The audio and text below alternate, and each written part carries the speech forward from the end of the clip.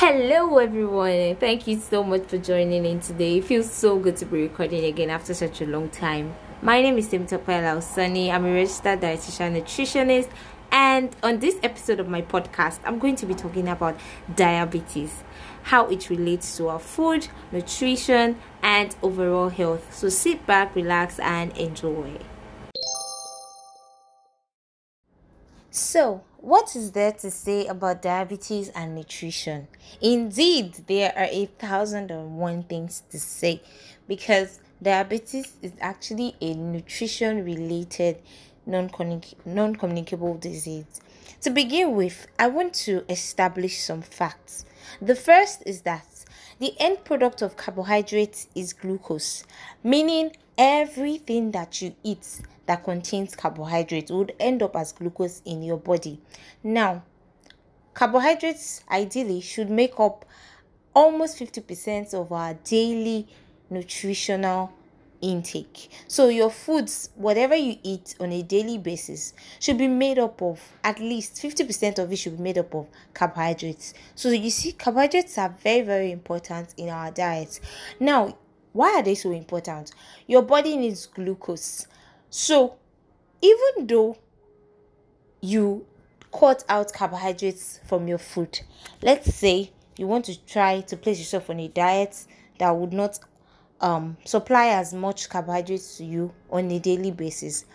When you cut out those carbs, your body still makes glucose from those other sources of foods that you're eating. For instance, if you're eating more fat, your body makes glucose from that fat, in which case is not always the best option. It's good to give your body the glucose that it needs.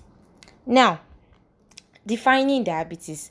Basically, diabetes is a condition that is characterized by having elevated blood glucose levels. So, if you take carbohydrates and they end up as glucose in your body, there is a hormone called insulin that helps to drive this glucose into your cells.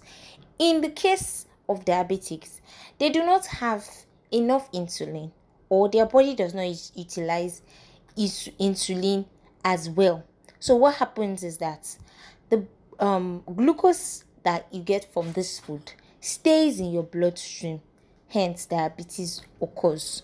So what should you do? Should you stop eating carbohydrates at all because you don't want to get glucose? No. You should look more towards the risk factors of diabetes, which is what I'll be talking about next. The first risk factor is family history. It's always very, very good to know your family history. Does your parents, any of your parents, either of your parents, do they have diabetes? Do their own parents have diabetes? It's always good to establish this fact because you're more likely to develop diabetes if you have a family history of diabetes. Second is your race. It is now an established fact that Africans are more likely to develop diabetes no matter where you are. For instance, in the US, black adults are nearly 2 times as likely as white adults to develop type 2 diabetes. Why? The reason can be traced to our genes, our genetic makeup. In recent times, thanks to modernization and globalization, Africans are now consuming more ultra-processed foods. This places a higher demand on your body. For instance, an African who has not been used to eating ultra-processed foods, junk foods, or foods that have high levels of sugar, or drinks like sugar-sweetened beverages. And if an African now gets exposed to such an environment that has all of these things in abundance, and he begins to consume them in large quantities, the body might not be able to meet up with the insulin needs. Remember, I said that insulin is the hormone responsible for driving the glucose you get from food to your cells, where your cells uses it. The body might not be able to meet up with the demand of insulin. Hence, the glucose just gets stuck in your bloodstream. Your body was not used to producing so much insulin before. So it might not be able to meet up with that needs or those needs. Again, consuming all these kinds of foods puts you at a higher risk of being obese or overweight, which brings me to my third risk factor. Type 2 diabetes is the most common type of diabetes all around the world. Many people who suffer from type 2 diabetes also have excess body weight, especially around their abdomen. And it has been said that sometimes the cells are blocked by fat, the entrance of the cells are blocked by fat deposits. So even when insulin wants to drive in the glucose to the cells, this fat deposit blocks them from going into the cells to be utilized.